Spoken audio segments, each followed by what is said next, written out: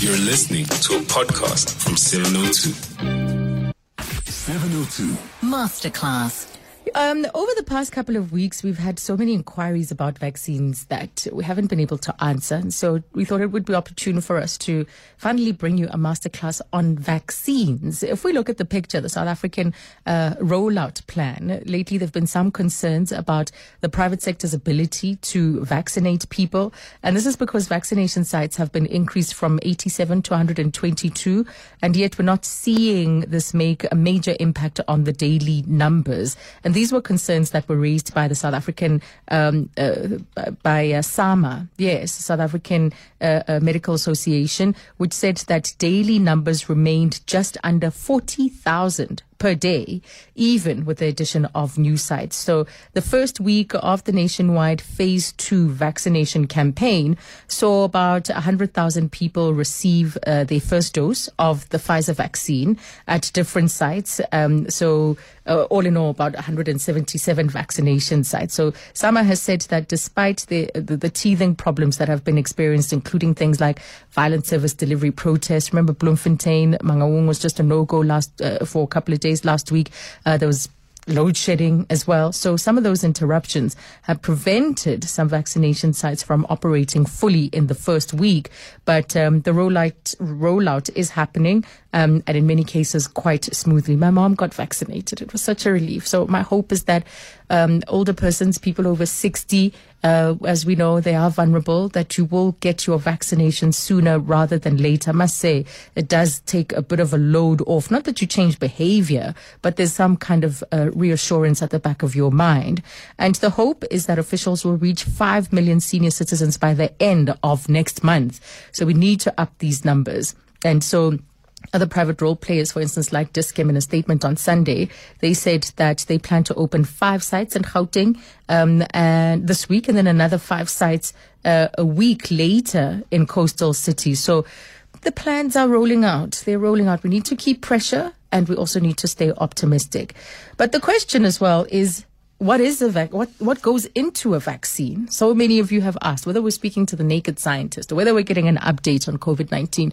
We always get that question about what is in the vaccine? What's in the vaccine?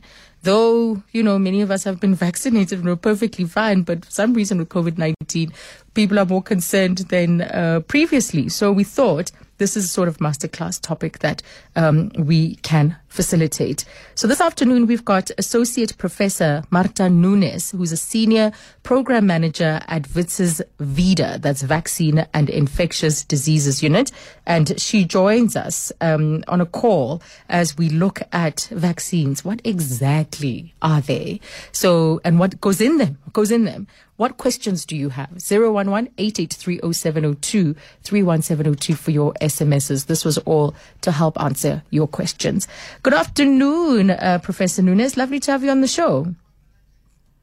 Hi, everyone. Thank you so much for having me, Azania, and it's a pleasure to be here and talk about this hot topic at the moment. It is quite a hot topic. It's like suddenly we have this curiosity about what's happening in the labs and what scientists have been doing in these labs in light of this pandemic. But it can only serve to educate us and help us be more knowledgeable. So thank you for your time. What do you do at VIDA, the Vaccine and Infectious Disease Unit there at WITS?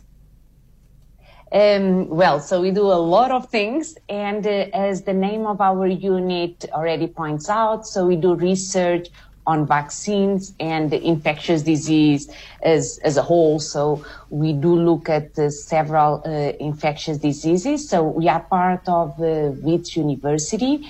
So we do kind of a lot of more basic research projects from the students that are from WITS, and then we also do a lot of studies in the community. So we are based at Chris Hani Baragwana Hospital in Soweto.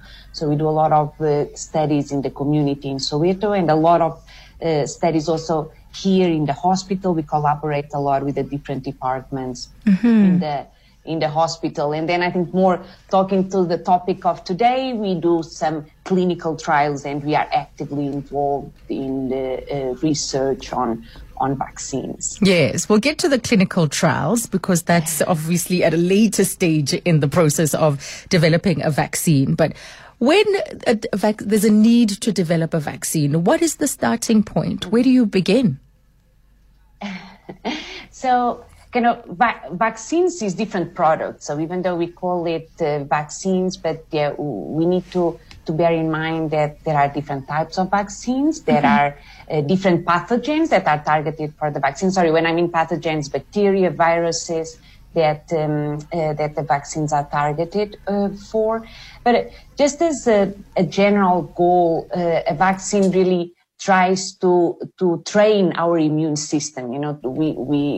We get vaccinated, so our immune system gets exposed to part of the virus or part of the bacteria that then later on, if we do get infected by the real virus or the real bacteria, we are already prepared to fight that infection. So I like to see them vaccines as a training ground. They come into our body, induce certain immunity and then some immune memory that then can be recalled when we have a real infection. Mm-hmm. But how do we start developing a vaccine? So we hear a lot of course about the different pharmaceutical companies that develop vaccines, but actually most of the vaccine development starts in laboratories, in academic laboratories, sometimes like our unit. So most of them. Of the ideas start in research laboratories, mm-hmm. and we really try to understand first what are the pathogens that cause the disease. So first we need to identify, for example, giving the example of COVID. Now we know that is SARS-CoV-2 the agent that causes the disease. So first we need to identify the agent that causes the disease. And then once that is done, now with more sophisticated research, we can look at the genome at the genetic material that pathogen have, and we can look for targets that will be suitable for a vaccine. And normally the best targets for the vaccine are proteins or proteins or polysaccharides that these pathogens express at their surface. So meaning when they enter our body will see these proteins first. So normally we try to identify what will be the best targets for our immune system to see and to develop an immune response to that. In the early days of this particular pandemic, when it was first being identified, when people were falling ill in China and so on, and the World Health Organization, I guess the globe, generally speaking, was becoming more concerned. There was also news that the German researchers have the virus and are starting to understand or to study it in order to understand its genome. So that work of isolating, of finding, or rather of isolating the pathogen in order to study it, that must be fascinating as well, to grow it, and then probably a lot of risks that come with it. Yeah, so that is really a fascinating area of research at the moment. And as you say, it's dangerous. So, but normally most of the laboratories where this type of research is done, we have, special safety measures. So, for example, just to give you an example, in our laboratory here at our unit, we do not grow live viruses. So you need to have special rooms, special measures where live viruses can be grown and can be propagated in cells. So you have, I'm sure you have different biosafety levels in laboratories, and those type of experiments propagating the virus needs to be done in the highest biosafety level. But like you say, it's very exciting when you are really going in that discovery that you have the pathogen, and then what will be really the best target to fight this pathogen. It's and a lot of people spend years and years trying to develop a product, trying to work in these type of problems, and they never come up with a suitable product. So for SARS-CoV-2 was interesting that we were able to get a vaccine so quickly, but yeah, this can take years and years, and most of the people that works in this type of research, they will finish their career without probably even having, a licensed product. So there is a lot of basic research that has happened in the background. Yes, and I think that's what people need to understand, right? That it's what we're calling a quick process is building on knowledge that had been there before. Yes. So with COVID, Sanya, was really a tremendous. I like to call it a collaboration effort. Yeah. Like you say, the virus was detected in China, and then in Europe, people were sequencing the virus, and has been really even around the world, the knowledge that has been shared, the technology that has been put forward for different collaborations is really amazing. Normally, when we do research, if it's not if there is no rush in getting those results, normally we keep the results. We try to make a beautiful story, and then only when we have all the data, we put it forward. And sometimes you don't share it. You only share it at the end of your project. With this pandemic was amazing to see that a lot of the research was shared in public access platforms that. Around the world, people is collaborating to find the vaccine, but also to share data on all type of information related to the pandemic. You're right. And so the vaccines that we have at the moment, they are, last I checked, and please correct me, that there are 3 main types of COVID-19 vaccines that have been authorized and recommended, right? So when we say types, what do we mean, and how are they similar perhaps to vaccines that have been developed previously? If we say that there was a blueprint for polio, for instance, this is similar to one of the vaccines now. So can you draw or maybe give us a kind of spider map of the types, these 3 types, and how they link to some of the other known vaccines out there? Yeah, sure. So let me just first probably explain the different type of vaccines. Let's call it the more typical vaccines that we are used to, especially for childhood vaccination. So we have kind of, let's say, probably 3 different types of vaccine. One is when we use the pathogen that has been weakened, so we call it attenuated vaccines, and these are the bacteria or the virus are still there, but they have been attenuated either by high temperature or by a chemical process, and these vaccines are normally quite good. They induce a good immune response because you have the whole pathogen there. And for example, examples of the attenuated vaccines are the MMR, the measles, mumps, and rubella, some of the influenza vaccines, and the chicken pox. So for COVID, none of the licensed vaccines is this type of live attenuated. Right. Then another group of vaccines are the inactivated viral vaccines. That these are most of the influenza vaccines are like that. Also hepatitis and polio. And this again is the virus that has been also inactivated. So, and these vaccines, the component of these vaccines cannot cause the disease because the component has been inactivated. And then we have other vaccines that use just parts of the virus. And so one of them, of the COVID vaccines that is in development, was that we have a protein that we know is immunogenic. It will cause a immune response. And so we just produce that small part of the virus and we put it in the vaccine.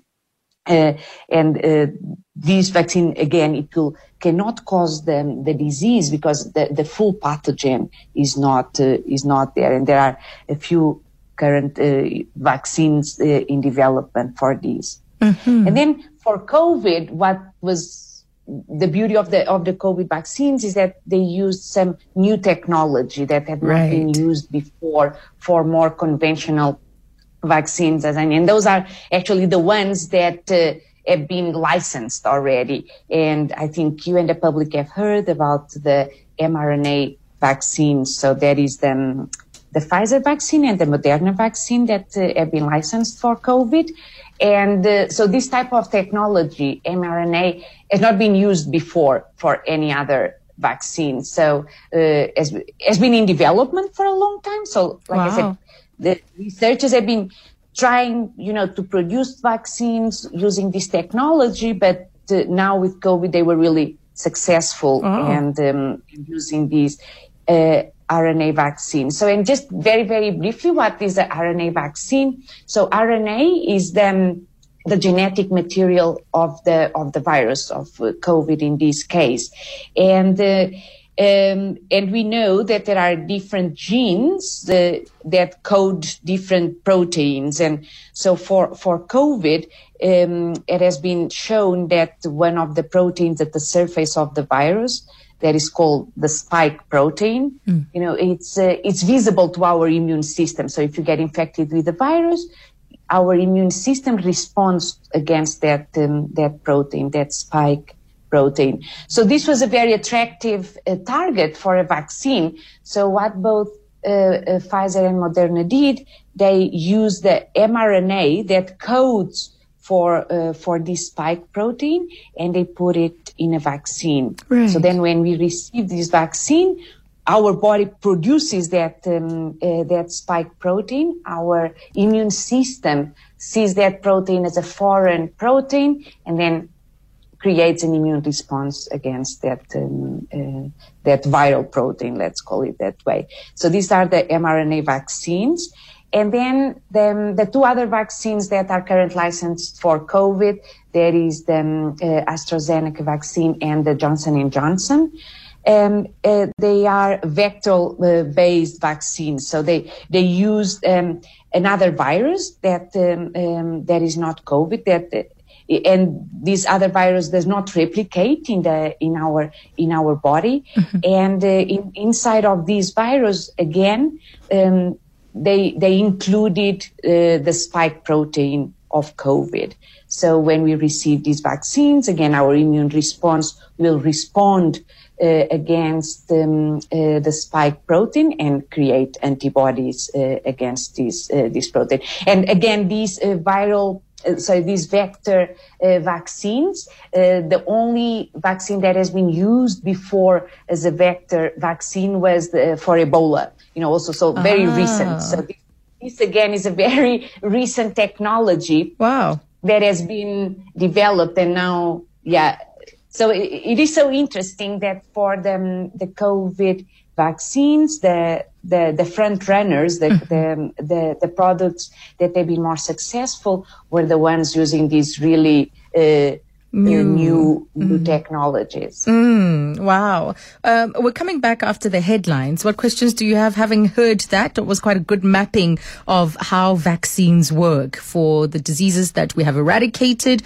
those that persist today, and those that we're likely to have into the future. Because we're told that it's a pandemic future, we must expect it, and we need to do what we can to always adhere so that we can just imprison these viruses or these illnesses just as as they begin, just to contain them, arrest them before they spread to the entire globe.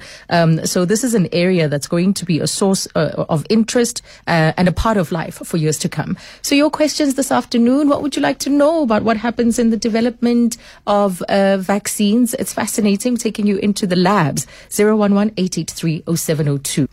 702 Masterclass. I will bring you a masterclass on vaccines and how they work, as we are all fascinated at the moment, because it is the difference between prolonging life and, of course, the risk of contracting what may be a fatal infection from COVID-19. And this afternoon, we've got Associate Professor Marta Nunes, a senior program manager at Wits University, part of their VIDA unit, that's vaccines and infectious diseases. She gave us an outline of exactly the work that they do. We haven't even started talking about trials.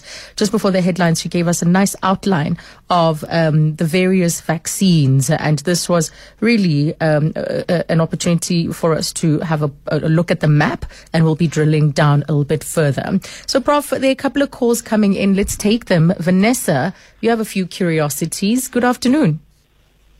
Good afternoon, Azania. Please, would you ask Professor Nunes why they didn't procure the Sputnik vaccine from Russia?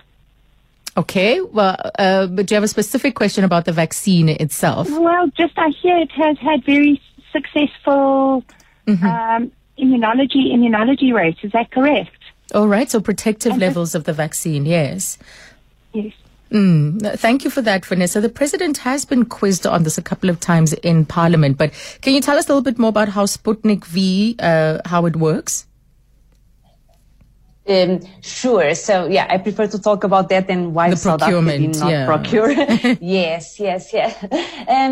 So it has been shown, as we now results coming out from trials, from studies using this vaccine, and it does look like that the Sputnik vaccine does protect against the disease. So just something that not only the Sputnik, but also the other COVID vaccines that we need to distinguish is when we look for protection against infection and protection against disease. Right. So most of them, of the trials and most of the results that are out there at the moment looked at, severe infection. And actually that's what we want to protect, right? We want to protect people from going into the hospital and being severely ill. So I know that it has been shown that Sputnik also has a protection against that, against severe disease like the other vaccines in the market. But not only for Sputnik, but also the other vaccines, we are still trying to understand if they also protect against the infection. So how does it work? Is it a vector based, or is it the mRNA kind of technology? It's also vector based. It's also vector based. Okay, similar to Moderna and AstraZeneca. Yeah, So the results, when we design the trial, is much easier to look for hospitalization for severe disease, and that was what has been shown. So I think the WHO very recently this week came forward saying that all the vaccines that are currently in use have similar protection effects. How is that determined, by the way, because we had percentages, we were given percentages about the level of protection that a vaccine is able to provide? So that it comes from the clinical trials that we mentioned earlier. So to get to clinical trials, I don't know, can I just very briefly describe the different phases of the trials until we get to the big trials that give this type of information?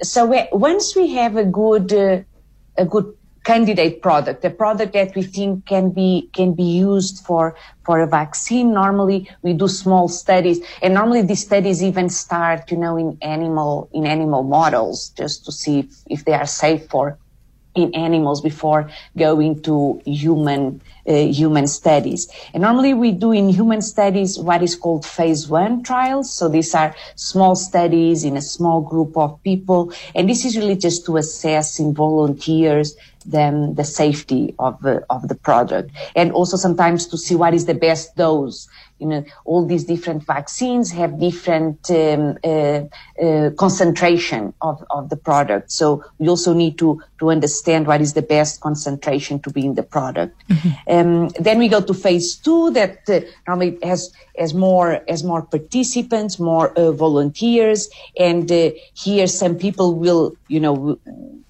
get the vaccine, and already we will look, for example, at immune responses. We will see if there is our body is responding well to the vaccine.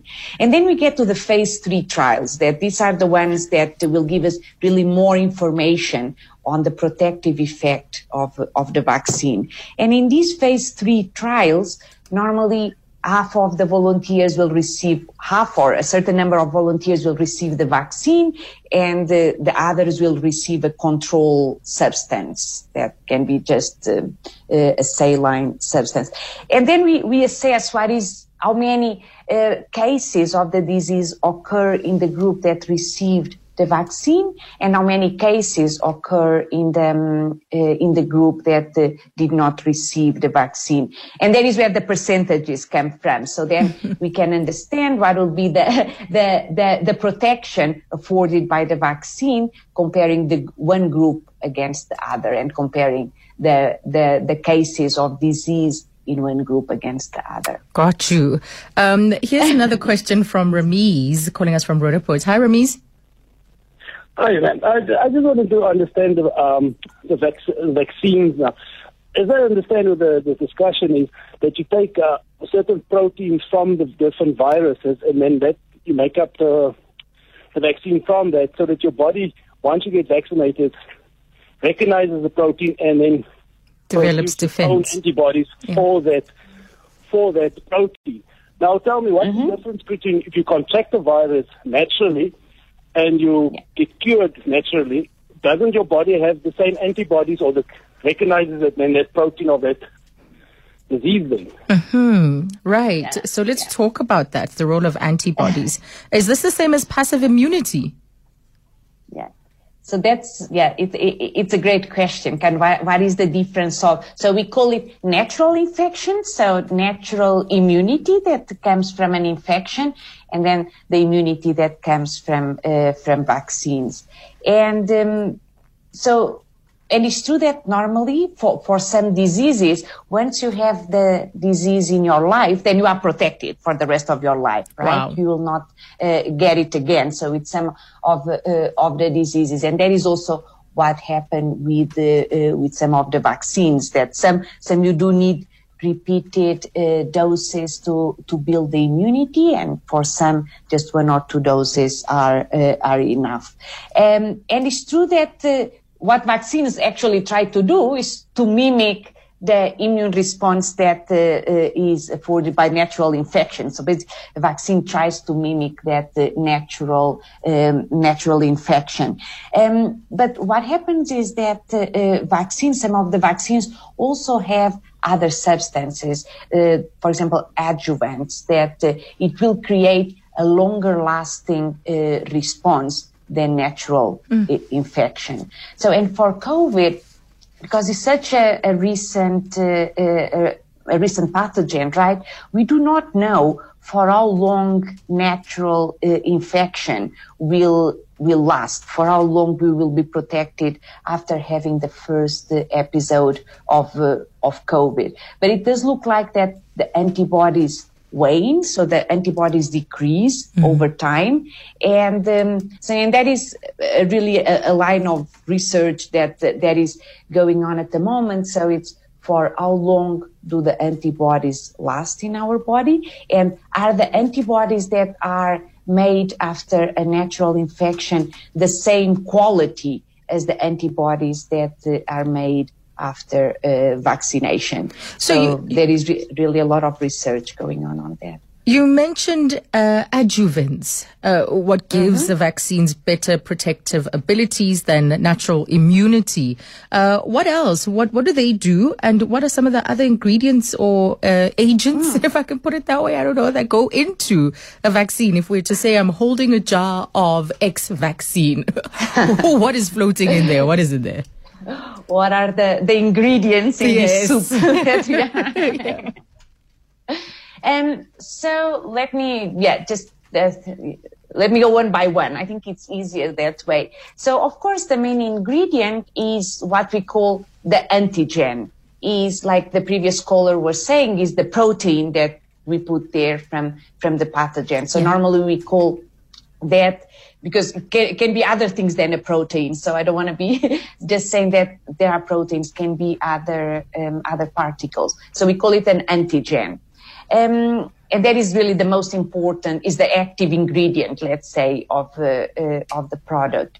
Then we also need a diluent, right? If you see it's a liquid normally, what is that liquid? And that is just normally is water. It's just sterile water that the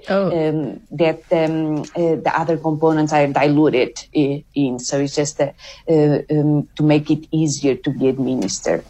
Then, of course, because these products are stored and they need to be transported. So we need preservatives, like in our food, like in other medicines that we take. We need preservatives, and that is also a component of the vaccines. Then, like I mentioned before, we can have adjuvants. So not all the vaccines contain adjuvants. It's some of them contain. The adjuvant that is normally used is aluminium, but aluminium, we ingest aluminium in eating and drinking other substances. So, and like I said, this adjuvant is really to help our immune response, to give it a booster. The immune response for some of the vaccines needs to have a little help. And the adjuvants help our immune system to have a more robust response. And then other smaller components that are part of the vaccines are, for example, stabilizers that we need for, again, because it's a product that needs to be stored, and these are normally sugars or gelatin that are included in the formulation of the vaccines. And then let me just think what else. So the antigen, the diluent, adjuvant, and then just sometimes we do have some traces of residual traces of inactive reagents that were used for example, for inactivating the viruses. But so everything that normally is included in a vaccine, we are exposed to this type of ingredients, let's call it, when we, in our environment, when we eat, when we drink in our environment. Yeah, so it's already there. Right. So that's reassuring. We're going to take a break, Professor, and then we're going to come back with more questions. Quite a few have come in. 011-883-0702. 702. Masterclass. And we are in the final section of our masterclass. What questions do you have? And we go to the lines for my guest, and that is Associate Professor Marta Nunes, who is a Senior Program Manager at WITS in the VIDA section that is all about vaccines and infectious diseases. And we've been spending this hour understanding how vaccines work. Stanley, thank you for your patience. You've got a question about hesitancy. Hi. Hi, Azania, yes, to you and the professor. I have a question. I don't know if it's just me, but there's a lot of controversy around the vaccine, around my friends and my group of friends. There's a lot of them that are not interested at all in the vaccine, and the danger there is it's affecting their families and friends of ours, and people are starting to, you don't have to do much to cause confusion in a person's mind. Yeah. And the arguments usually come from 3 points. One, scientific. They come up with all kinds of scientific evidence why the vaccine is bad. Oh, Stanley, there's a horrible noise coming from where you are. Can you move away? Yes, I will. Okay, thank you. That's better. Sorry. Go ahead. Okay, so the second one is a religious one, which I don't pay much attention to. But the third one also then is very much to do with conspiracy theories. Now, my question is, if we're sitting there and we want to educate from our side people on the truth of the matter, what's the easiest way to do that? Is there a website? Is there something a person can use? Because it's really difficult to have these conversations if you don't have proper facts on your side, and I feel like a lot of people are getting the wrong information. So thank you for allowing the question. No, thank you for that question. As someone who works in the research side of things, what do you say to members of the public that may be hesitant? Are there tools, in fact, that we could look to? Yeah. Now, this is, it's a problem that, so it's not only with COVID. So I think now with COVID, it is getting bigger. The controversy is getting bigger, but vaccine hesitancy is really a problem that we need to deal with before COVID against other vaccines. And like the listener was saying, kind of where do we go for the correct information, right? Because you can type something on the internet and get totally different views on the same search that you do. So I really advise to look, for example, for credible sources, so like WHO, the Ministry of Health. For example, in the United States, the CDC, the Center for Disease Control, has a lot of information on different vaccines and on vaccine hesitancy. And then there are really groups that work on vaccine hesitancy, and then we could look at their website. So there is a very good group from the London School of Public Health that has done a lot of work on vaccine hesitancy. So, but just another note on that, I know that, for example, some of the internet search engines like Mozilla and Facebook even, now they really try to fight disinformation, the fake news. So they really try, when you type vaccine, for example, side effects or something, the first hits that will come into your search will be from credible sources. Right. So I do urge people to always try to look for information that comes from sources that have been fundamental, that have been double checked. Yes. Because it's so easy now to get misinformed. I want to squeeze this in. We've got just 30 seconds. Fatima, what is your question? Hi, Azania. Hi, Prof. I just wanted to know, after hearing the ingredient listing, it obviously raises the religious debate. How do we know that the vaccines are halal? I'll listen over the radio. Yes, go for it, Prof. So I think that depends on the vaccines, but so there are really vaccines currently that do not use any animal products. So if you look at all the vaccines, like all medicines, will have an information that you can look at. Will have the prescription that you can look at. And I think if people are really concerned about, for example, halal or other religion effects, that they can even contact the pharmaceutical companies. I think they will be very open to disclose how the vaccines were produced. All right. But a lot of the vaccines do not contain animal products. Right, but we can also do that research and verify with the developers. Thank you very much for your time this afternoon. We weren't able to get to many of the questions, but I think we have done we've covered some ground in creating awareness, because there were so many questions about what's in these things. Thank you very much. Thank you so much for having me, and have a good afternoon. Bye.